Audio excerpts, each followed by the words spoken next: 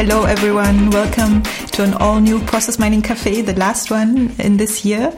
And today we are going to talk about activity-based costing. I'm here with a dear friend and colleague, Willem Glasbergen. Hi Willem. Hi Anne. Who has a lot of knowledge about this topic, so I'm glad you are here to talk about this. We are also very glad to have you all in this session again. As always, you can talk to us while we are on the air. To do this, all you need to do is to click on the little button on the side where you are watching this right now. You type in your name, you don't need an account or anything, and then you are in the chat, and there you can make your comments, ask questions, and we'll keep an eye on it during the session. Now, so maybe to get started, Willem, you, I remember, were one of the first ones who really used activity-based costing together with process mining productively already back in 2015, 2016, right? One of your colleagues, Lucy, she presented in 2016 at Process Mining Camp one of the analysis. Yes, very proud of her. Yes, we will link to that video so you can all watch it back if you want to see, but yeah, so can you maybe explain a little bit how you had the idea and what brought you to combining these two topics? Yes, of course, Anna. Thank you for having me in this cafe. Yes, some time ago, when I graduated, I got across activity-based costing in knowledge-intensive processes and services. And it always kept lingering in my mind. And when I worked for a bank in the Netherlands, I found out, okay, this is where I can now apply it in my role as analytical champion, as they so called it, foreman of the business intelligence team, and asked to have all sorts of analysis to actually transform the company into a fintech. When this bank did the loan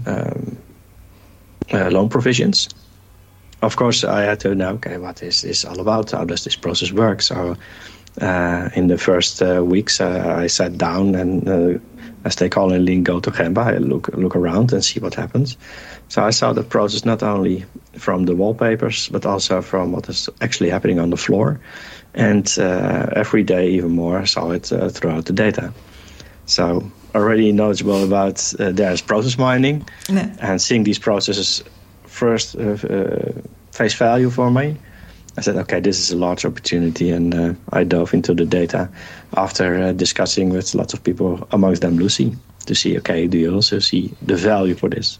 Yeah, and they're both based on data, right? So activity-based costing and process mining, they make use of data, and we will see in the session today exactly what the approach is that you have followed, and we'll try to make it as concrete as possible for other people also to follow the same approach. And of course.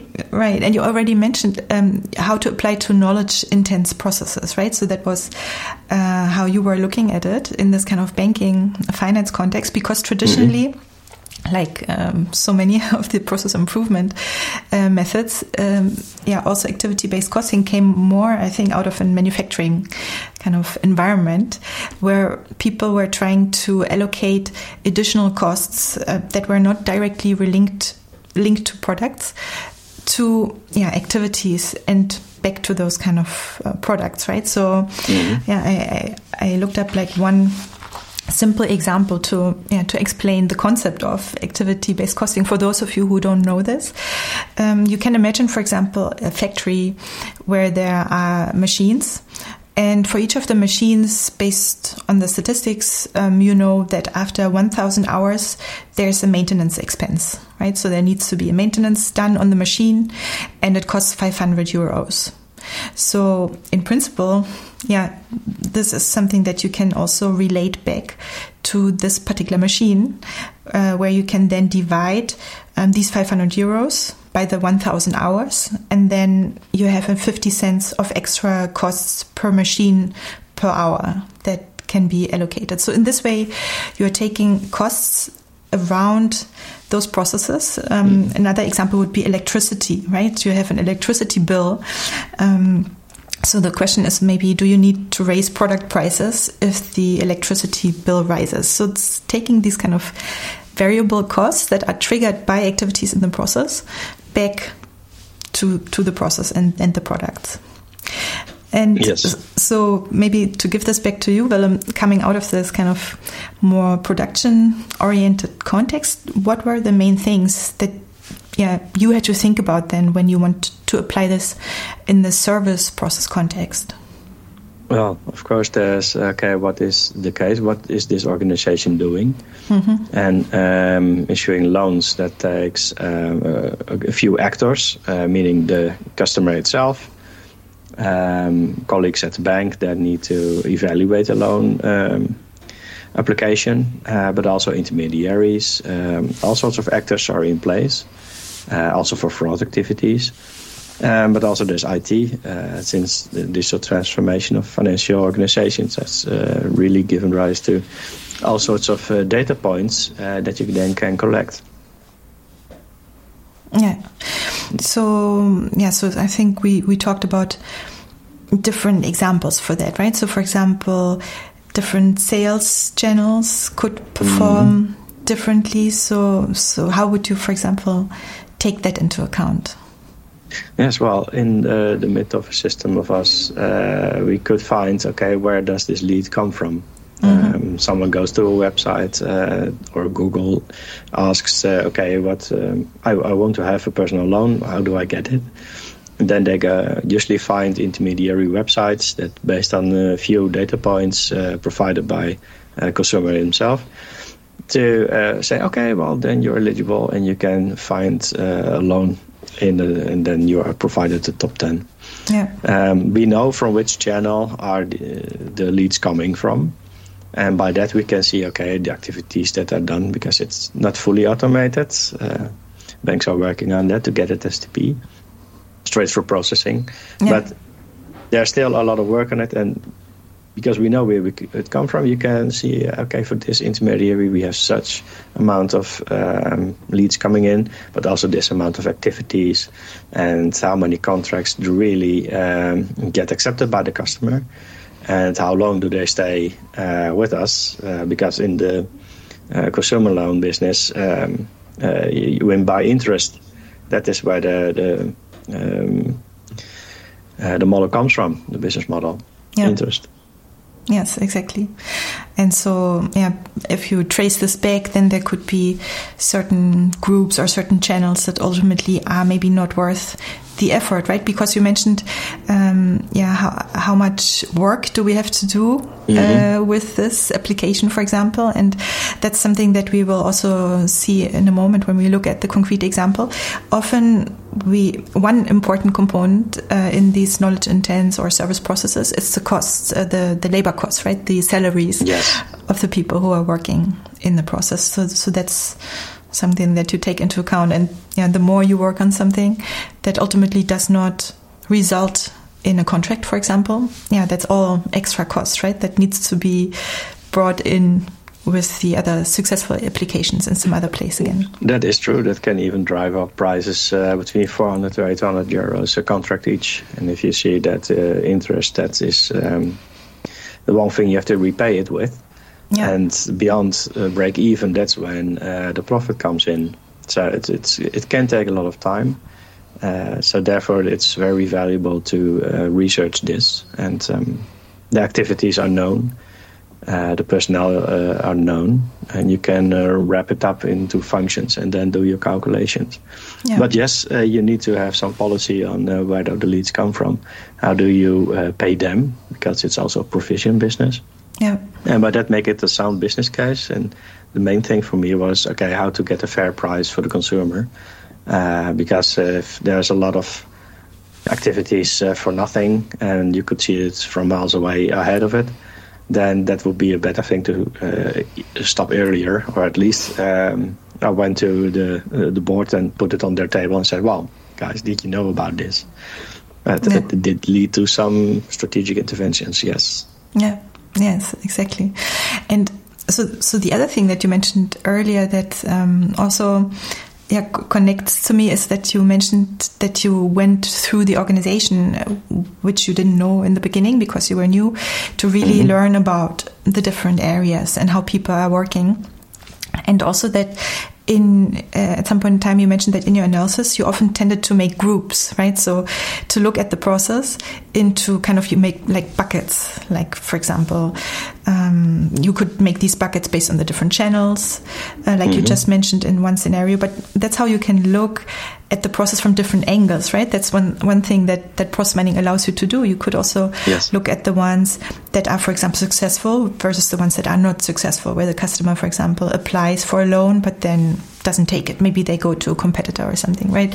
And you can then make the calculations for bucket number 1, bucket number 2, or multiple.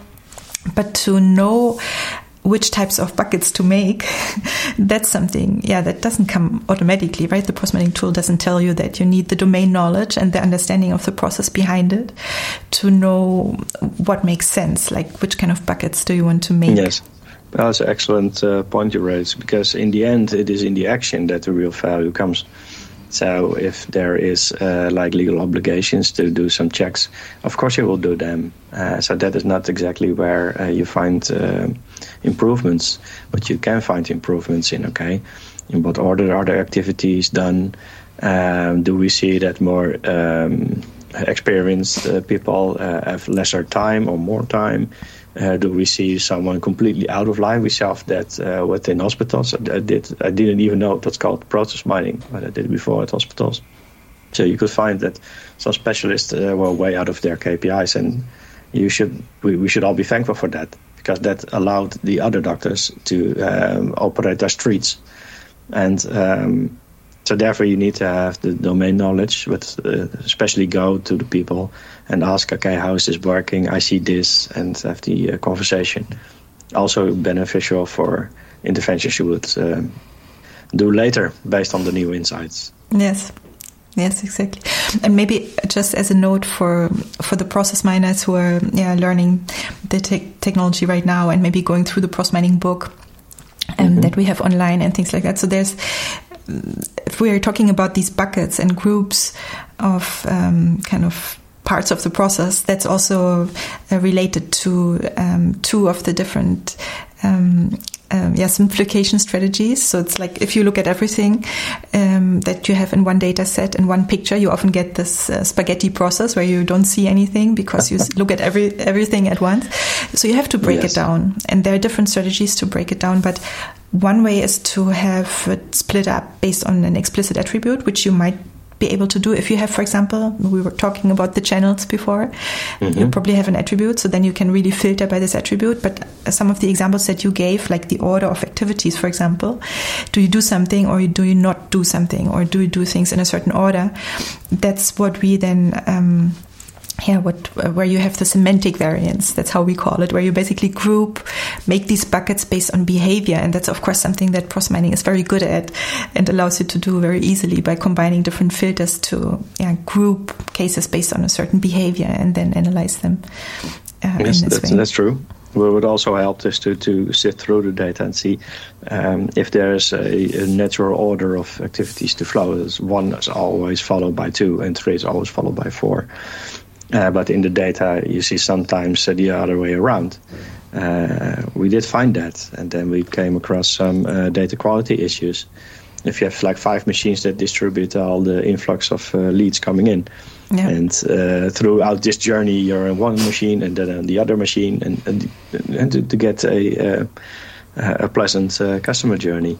But we saw that that caused because of the time was not synced. So there was one machine an hour behind, or the other one was 2 hours ahead. Yeah. So therefore, these orders came out not nicely. So we looked at the spaghetti, said, "This is not right. This is not possible." The data says it's true. So that's why, again, you need to go not only to the floor, where the colleagues were for all the approvals, but you also have to go to your colleagues from IT to ask, okay, what could cause this? Because we see some things that are also in the application not allowed. That's also a good thing for conformance analysis. And then we found out that we could compensate for that, and then IT synced them all, and we were back on track again. Yeah, That's a really important point. So I think we should make sure data quality. Let's stress that once more, because of course with the data analysis technique like process mining, data quality is essential. If you want to make improvements in the process based on the data, then any problems in the data, they affect the results that you get. But in a way, if you do a cost analysis, it comes on top of that, right? So you need to be really precise, and you need to have confidence in the data. So that's why validating the data is like a first step that you need to do before you make any decisions on this type of analysis. And we will also in the example in a moment we will show this a little bit more. But I also want to stress the other point that you mentioned with this data quality example, where you had this issue with these kind of differences, is like you mentioned, you need also for that you need the domain knowledge, right? You need the understanding, like where does it come from in the process to then understand the problem and to fix it. So, yes, well, what helps is to ask the loan officers, can you provide me like 5 or 10 cases that went really well? Find the happy flow. Yeah. That is really beneficial. Also to see, okay, if you come across other patterns, to ask the right questions and to find out, is this true or is this data issue or is this something else? Yeah. It's all about trustworthiness of the insights you get from process mining activity. Yes, exactly. And maybe, we're thinking about the things that when we apply activity-based costing in a service process are particularly relevant. So we were thinking of certain examples. But I think this is even true also for the classical kind of context. Like if you're talking about a pure production setting, what I like about this approach is that you're taking, in a way, a step back and taking a broader look, trying to look at the whole picture. For example, if you're thinking of any kind of aftercare, after sales problems, for example, if there are certain activities or even skipping certain activities leads to quality problems, that is something that comes back to bite you later, right? Because then customers are having problems with their product, like in a production setting, and needs to be repaired. So they come back to you. You have to replace the product, but also there's costs attached to, the customer service again. So that's something. That's costs. These are costs that you want to take into account to improve the process in the right direction, right? Do you have an example, maybe, how quality and maybe aftercare could also apply to the service? Yes, because of the laws that you have to take care of your customer in the financial organization, also in contract phase, you have to know that if there's developments in their lives that they're still able to repay the loan without the trouble. So yes, there's aftercare. Sometimes also the consumers, they call us back, ask all sorts of things. These activities I also found in the database and also found with the colleagues. So you have to include them as well to see if you want to, for example, evaluate the performance of a sales channel, an intermediary, for example. You need to assign them as well.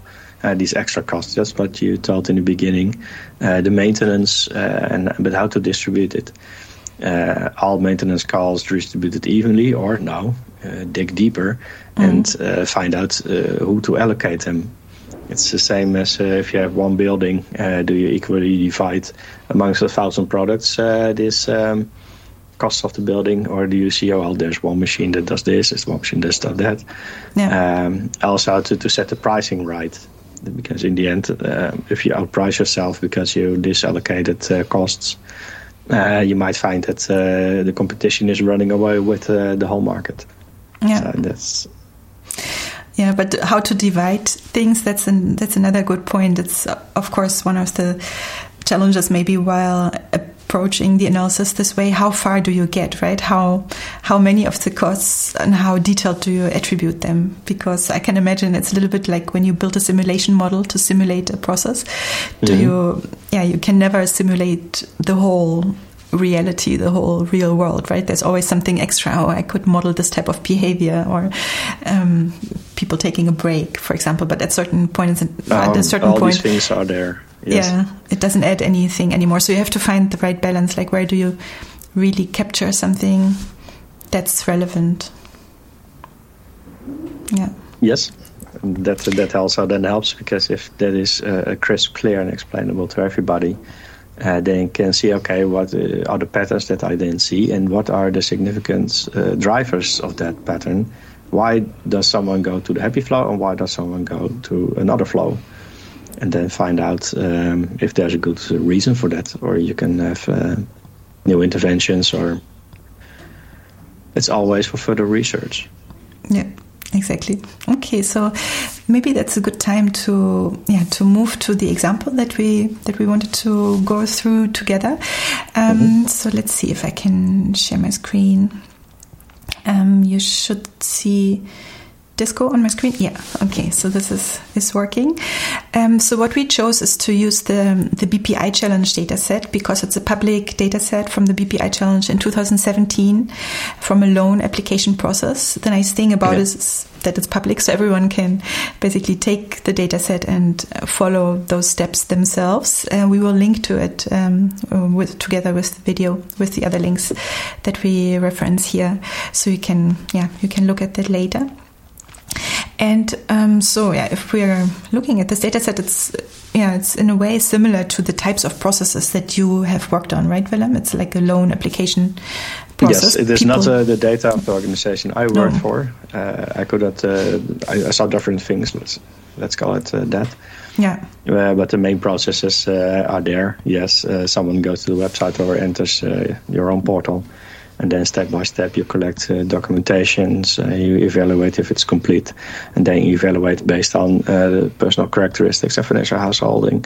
Is this person eligible or not for the loan they desire for? And then there's the care that depends on the amount of money and some other questions that follow through. Yes.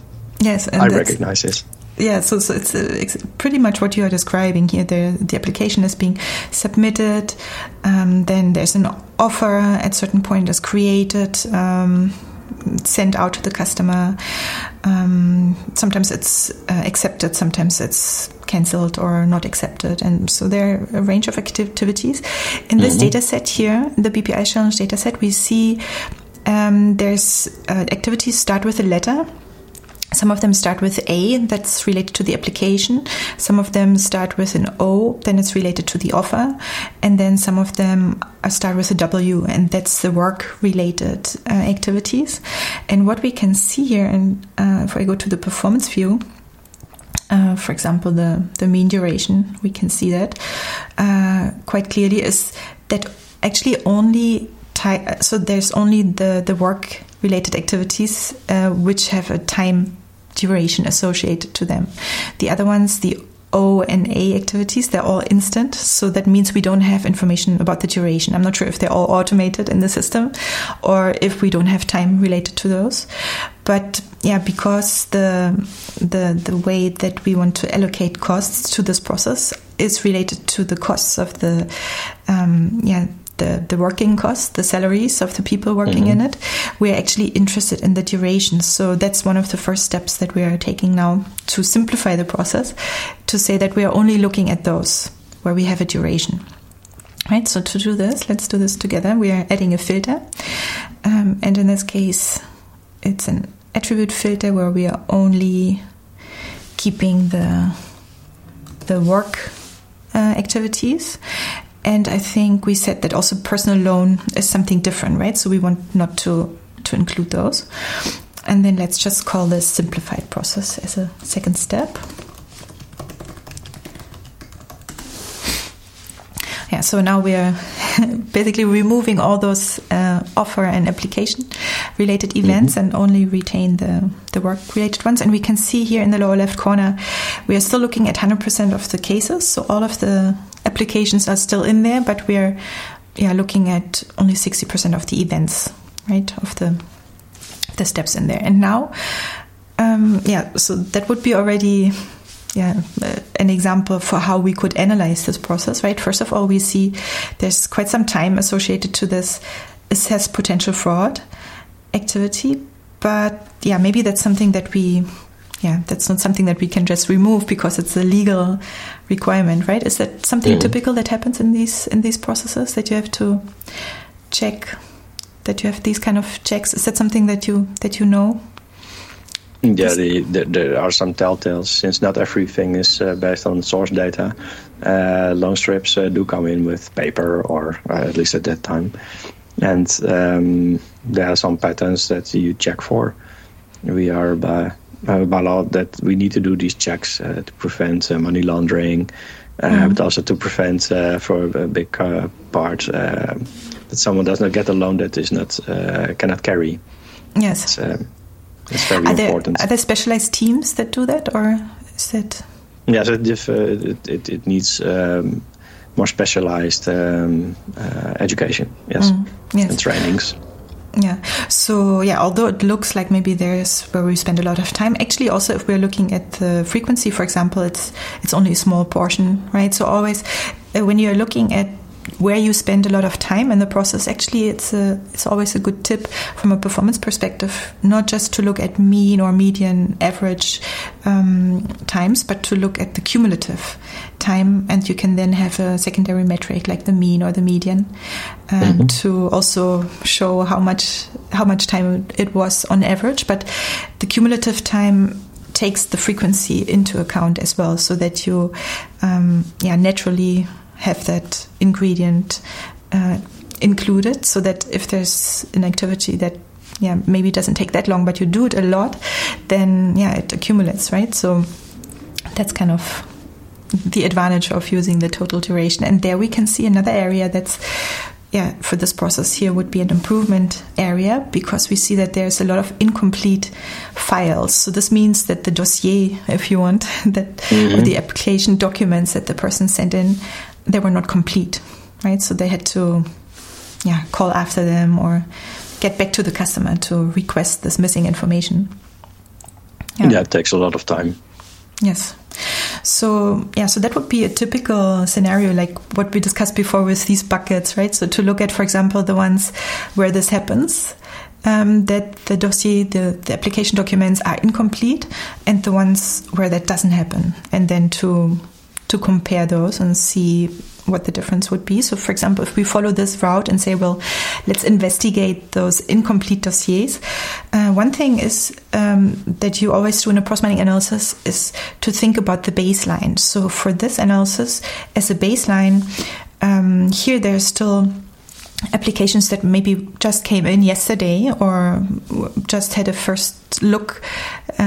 We just had a first look at, but they are not in this phase yet where we received the application documents. So that's why, as a baseline, we should only look at those cases that actually arrived at the validate application step. So that's what we are going to do next.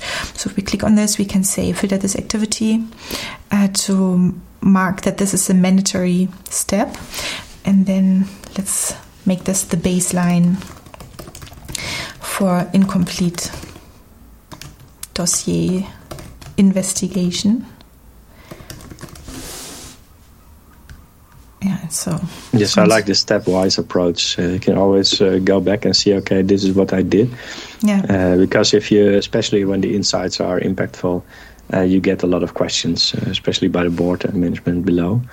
So you need to have this trace back to where did it come from, what were your decisions on the data, all to make it as convincing as possible. Yeah, that's a good trail. That's true. Yeah, people want to know what is this based on, and then with process-mining you can always go back, to the data, so you can always get concrete examples. Like here, this is where we had this problem, or where we could observe this pattern. To have example cases to investigate further, but also just to look at the filters, for example, that you applied. Right? Did you make the right selection, the right segmentation? To really explain. So like you said, it's the trail of transparency that you have to explain everything. Very good point. Now, so we have the baseline for this, and then now we can make the grouping, right? So the bucket 1, bucket 2. So for example, here, the first bucket would be the ones where we do have at least once this kind of incomplete step. So for that, I would also say filter this activity. So all the ones where we had incomplete cases. So these are the incomplete ones. And then, once we apply this filter, we can then see only the portion of the cases that had this extra step where we had to call the customer to ask for this incomplete information. And so once it's there, my computer is really a little bit slow today here. It is a lot to process. It's not bad. It's good. Yeah. So now we have, it's actually a big portion of the whole data set where we have this. We have 68% of the cases. So that's more than half, right? So 70% we actually have to make the step. That's probably not what you would want to have, right? That's definitely something where you could improve the process to make sure that the applications come in more complete, or maybe completely filled in with all the information that you need. Mm-hmm. And we can also see if we're looking at the throughput time, of course, we could see how much time it takes. So for example, here in the overview statistics, we see that the process takes 17 days median, 20 days on average. And if we would compare this now with the opposite, so we would make the opposite filtering. So now we are making the second bucket where we say not mandatory, but exactly the ones where this never happened, right? Where we never saw this kind of incomplete activity, so never incomplete. And then we can compare. So it was 17 and 20, I think, days throughput time. So now we would expect that this would be lower, right? Because we don't have to go through this loop for those cases. We see now 12 days median, 13 days on average. So they are faster completed from beginning to the end. So that's kind of, I think, the typical process-mining scenario, how you would analyze these different buckets. And you could go much deeper here and continue. But as a last point, we now wanted to take a step back again and look at the process now with an activity-based costing perspective by using the time information and tie some cost information to that. So for that, if we go back, let's see who's in the money. Yeah, exactly. So we have to look at it a little bit more carefully, and we have to do some more data preparation steps. So that's again, like you mentioned before with the data quality issue. Here we also have to really look at the data to see. To make sure we are using the right basis for the data, because so if you're looking at the process here, you still see there's a lot of kind of self loops going on.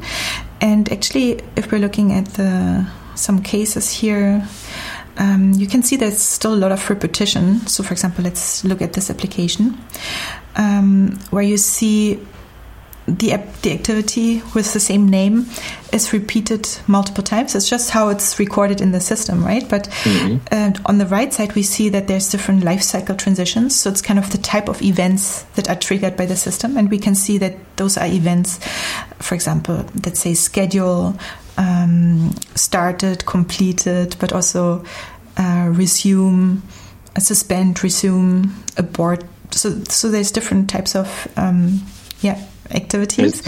It is for operating the application itself.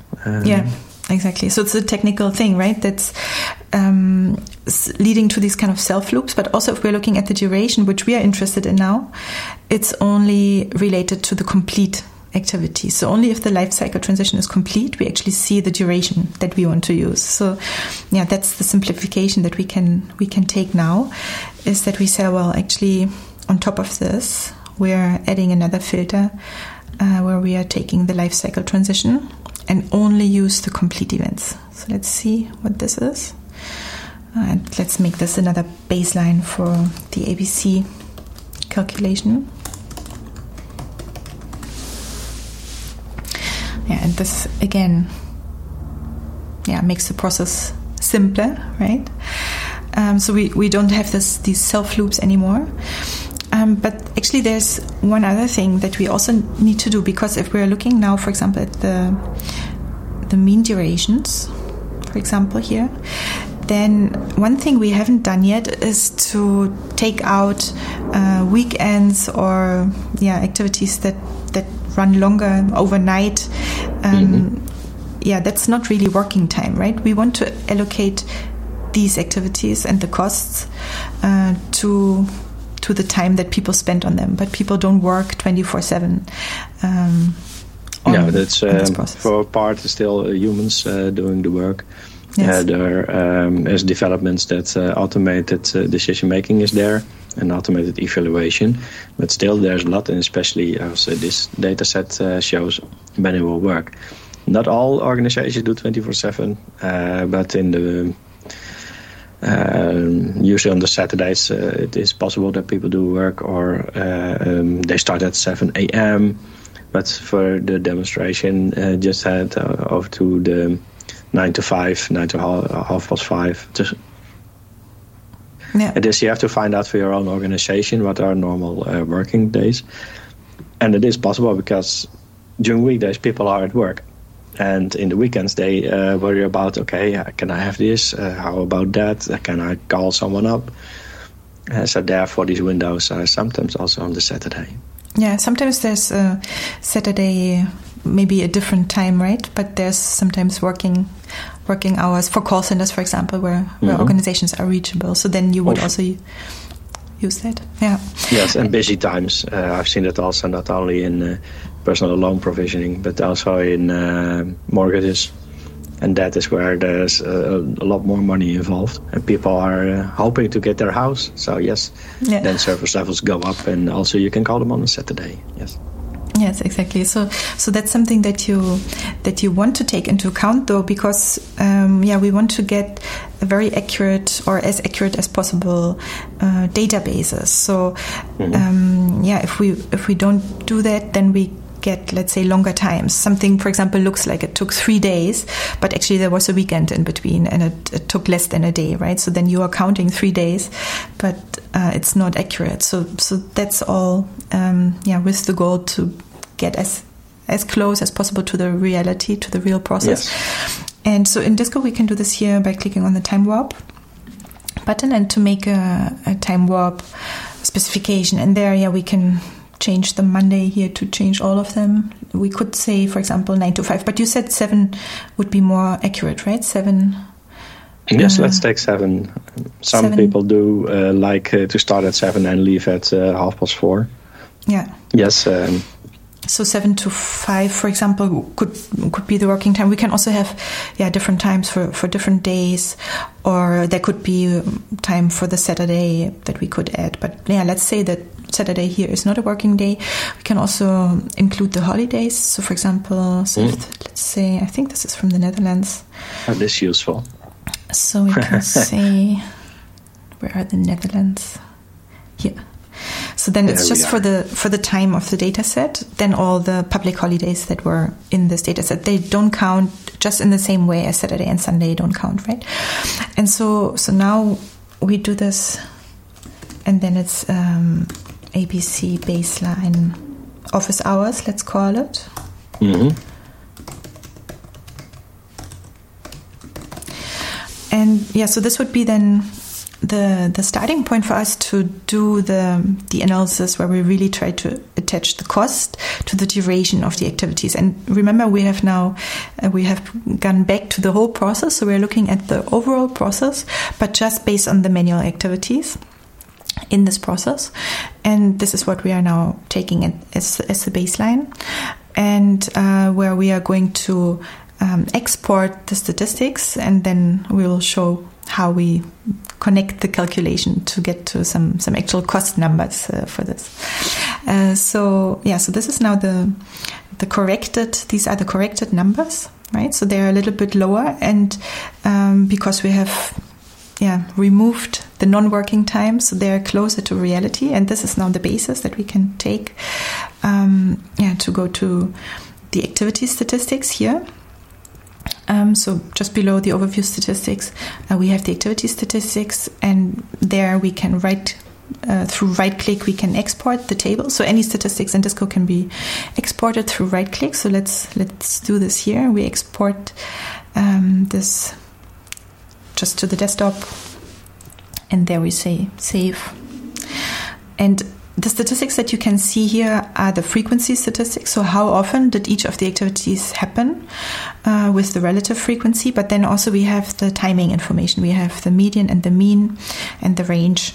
And what we are going to use is the mean duration and the frequency information. And based on that, we can do the cost calculation.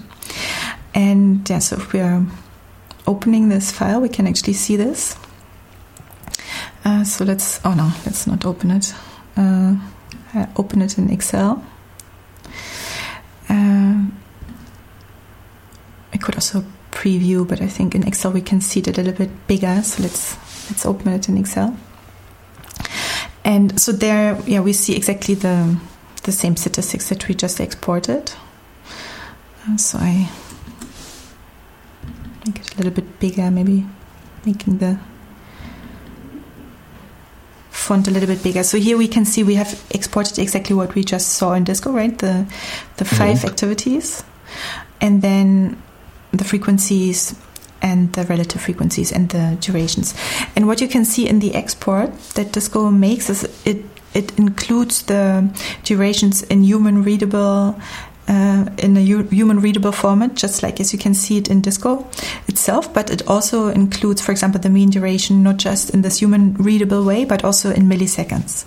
And milliseconds, that's the basis based on which you can make your own calculations, right? Usually you don't want to look at the times in milliseconds, but based on that you can calculate anything. So you have kind of the full information available for your own calculations, and that's exactly what we are going to use next. And so to make this a little bit easier, we have this prepared. I can show you. It's exactly the same file that we just opened here, but I have added 3 columns, and those columns that I have added, they are in blue, right? So they're highlighted in blue, and we are walking you through our thinking and our approach here together. So first of all, like I just mentioned, we have the mean duration, human readable, but also in milliseconds, and now we have added an additional column to calculate the mean duration in hours, because we have the employee costs in hours. Do we usually have them already in hours, Willem, or do you have to calculate the hour raised based on some kind of salary backwards, probably, right? I usually go then to what is all the formalized documentation on the function house, the salaries included, and then go, okay, what is the standard work week?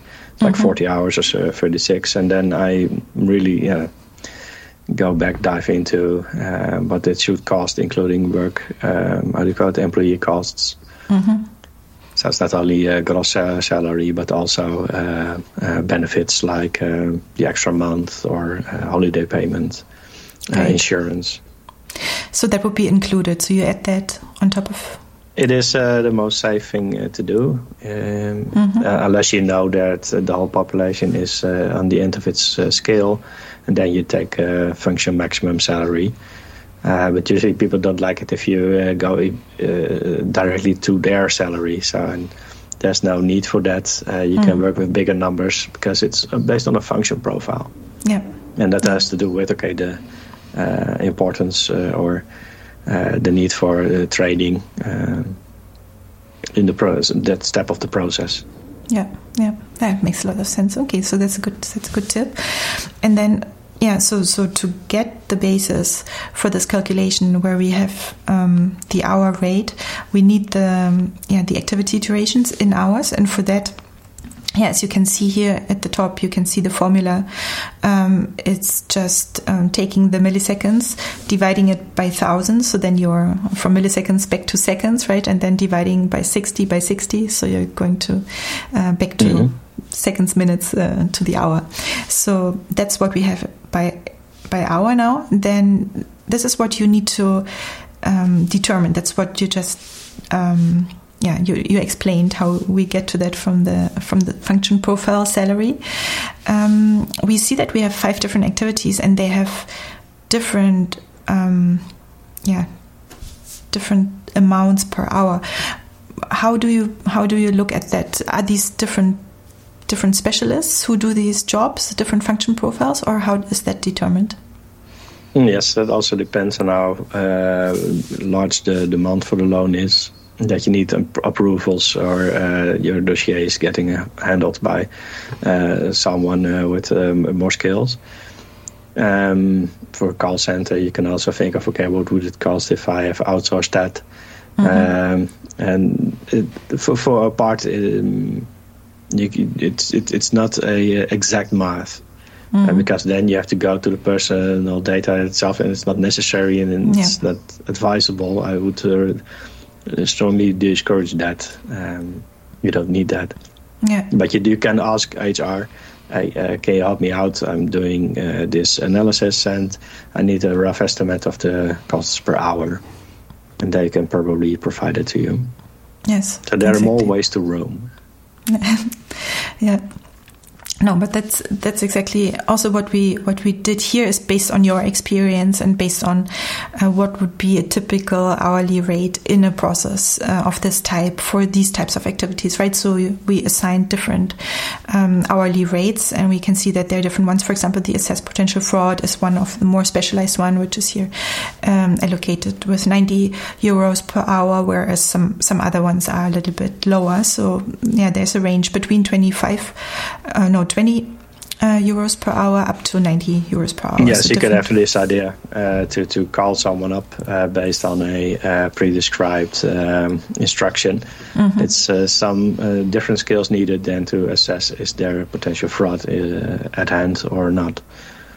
Yes. Yes, and exactly. It's good to see now that within financial services, these costs of know your customer are in the realms of 20-25% of total personnel. So there's huge benefits to have this research and see, okay, why does it happen, and can we find out sooner? And then find out, okay, what are the determinants, the variables or characteristics to see it in an earlier stage. Yes.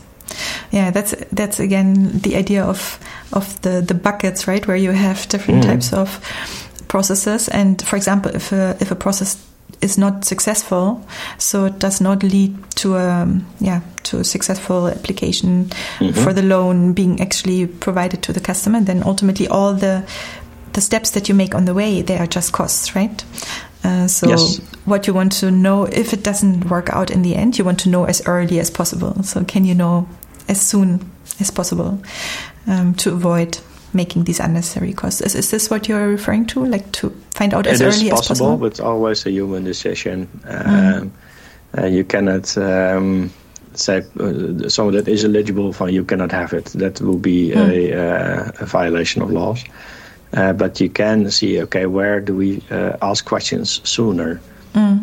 For a part, it is still a manual process. People are getting phone calls or emails asking about, hey, can you explain this? We see that. Sometimes if you have to ask, if people are, for example, are divorced and there's alimony that needs to be paid, it's very hard to get that. You have to call someone up and ask, okay, I see marital status divorced. Is there an agreement that says something about payments? Because you have to calculate very carefully the available loan space that is there to repay. Yes, and the sooner you know about that, the better. Yeah. Okay, so if we come back to the example, then you can see that's the second blue column that you add to the exported file that you export from Disco, and there you fill in the hourly rate for the different activities, and then all you have to do is add them up. So basically, you calculate the hourly rate multiplied by the frequency, multiplied by the mean duration per hour, right? And this is the total cost that you then have for the full process. And that's the third column here at the beginning where we have added those. And then below, the last thing we did is we added up all of the costs. So for all the activities together, we added up the total costs, and then we divided them by the number of cases. So in this data set, there were 18,213 cases. And then if we divide the total cost by this number of total cases, then we end up with 592.62 euros per case. So a little bit less than 600 euros per case in costs of the organization of handling these loan applications. So that's then the starting point for first gut check, right? Willem, like, is this close to, is this even possible? Is this? Oh yes, calculations I've seen do vary between around 300 to up to 700-800, and even more depending on how difficult closing the case was. Yes. Yeah. And not every case gets into contract, and even those that get into the contract phase, because it's free for consumers to go to the competitor or to repay their loans, to settle it immediately. Mm-hmm. It's not always that loans get beyond break even. And so you can forecast, okay, these are the provisions that I need to pay to the intermediary. This is the interest I get from the consumer contract. So how many months do I need to sit this out to get break even?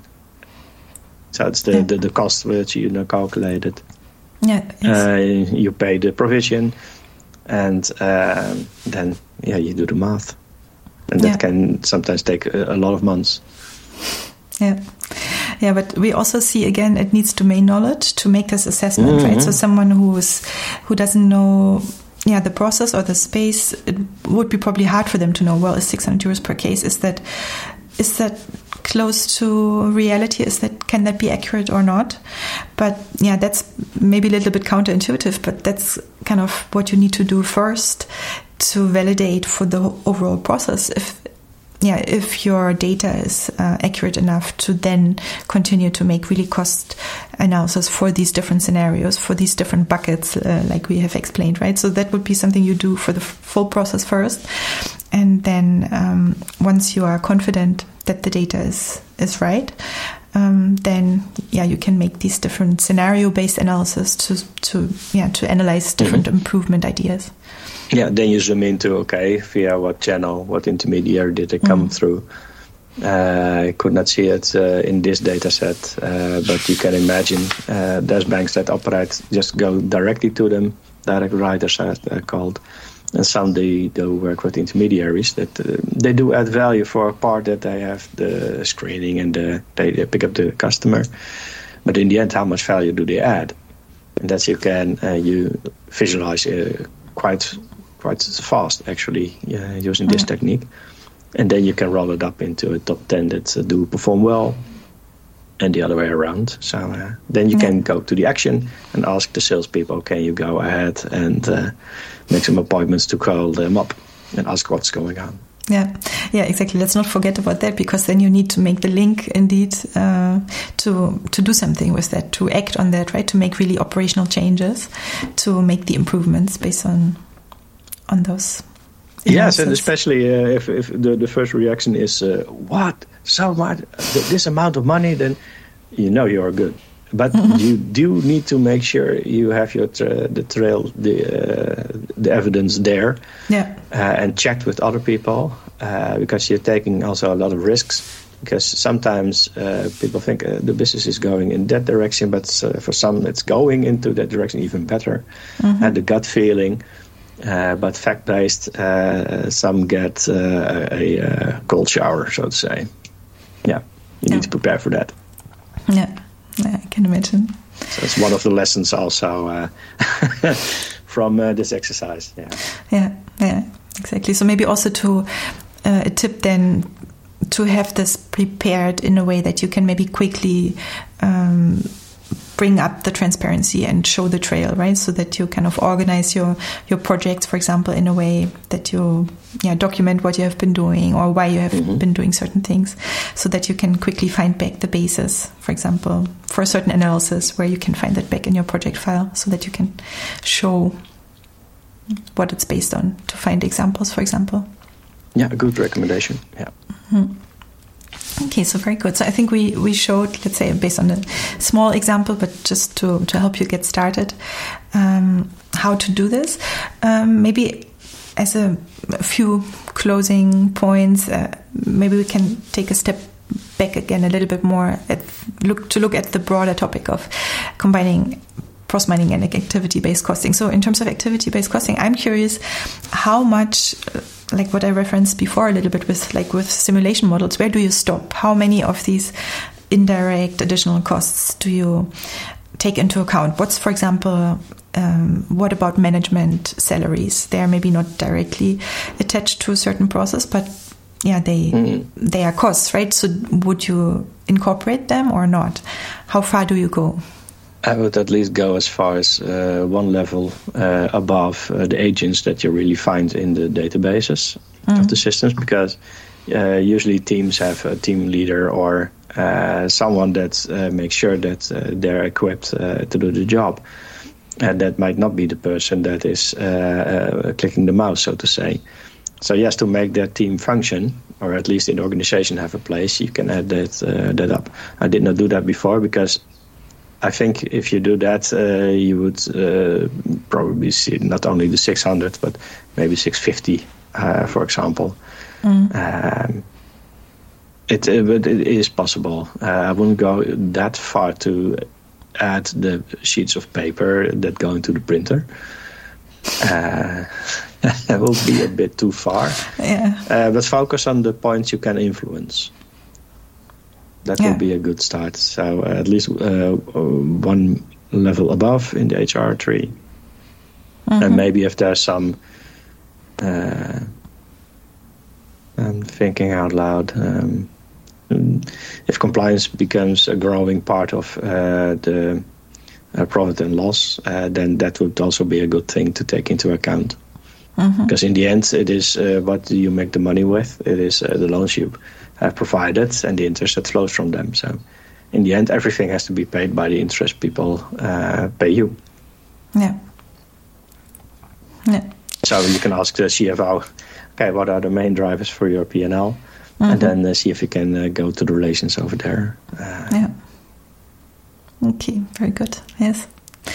And then one other question that I had, I mean, this whole method of activity-based costing comes from a very different place than a business process analysis, right? It comes really from accounting, from the accounting side. So I'm wondering, who are the people who are using this typically? And is this something that's kind of as a method, it exists and it's fixed, or are there innovations in this field? Is this still an active field where people develop kind of new things, in activity-based costing? Do you have any insight in the community aspect of that? Not that I haven't seen this before, otherwise in that study from a graduate a long time ago. I have to look into the research papers and the journals to see if there's news on that, but I haven't seen that. I've been talking to some auditors in the field, also within the government and other agencies. And yes, process mining is getting tracked, but when you also tell, well, if you combine it with the personnel cost, you can get a very good answer in, okay, where can you do something about something? And did you know about the cost to raise awareness? I haven't seen any really structured approaches, but I can make a structured approach for this to at least have the community experiment with that, and please share your learnings so we can all get better on this. Yes. This really made a good impact in the strategy of where I was. Did also yield some lessons. That's why you have to involve the people from the beginning. If these things come as a surprise, you may not be surprised that some people like you, some people might not like you anymore, because you're working on transparency. Yes. But in the end, it is good. It is in the benefit of, in the end, the consumer that pays your loans. So. Yes. Yeah, exactly. that's something always for process mining, right? That's something you have to take into account, and also prepare the people around you to make sure that they are with you and don't see it as something that you use against them in some form. So the cultural aspect is, I think, really important. But thanks. We can make something of this if the audience would appreciate it. Then yes, that's fun.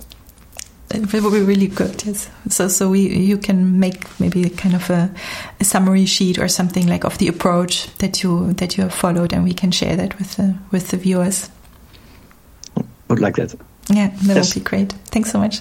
Well, thanks a lot for sharing your experience, your views, and for going with us through this concrete example. Is there anything else maybe we forgot or we should mention about activity-based costing or process mining? Any last words? No, I think the real value is what you've shown in the previous cafes as well. And I remember there's also some about the data management, the data quality of it. Usually when that hurdle is done, the more the benefits are actually, well, you've seen it in the demonstration of the disco, how good it is to swim through the data and see actually the processes, because it's not about the data, it's how can people relate to what you see in the screen and their daily practices. And this is a way that visualizes and takes them on that journey. So what I would like to, if there's more people like me that also dive into the data, don't go too far, show it and make it visual. And get the buy-in from there. Yeah, I think these are the perfect last words. Thanks a lot, Willem. Thanks for being here with us. You're welcome, Anna. Coming to the Process Mining Cafe. Great. Thank you all for watching, for joining us for this last session of Process Mining Cafe for this year. We will send out the recording with all the notes that we mentioned and with the cheat sheet that Willem will make for us. So stay tuned for that. Probably next week. End of next week. And yes, we will be back with another Process Mining Cafe in January, and there we will talk about the role of the data analyst. So see you all back then, I hope. All right, have a great end of the year. Bye-bye. Thanks everyone. Bye-bye.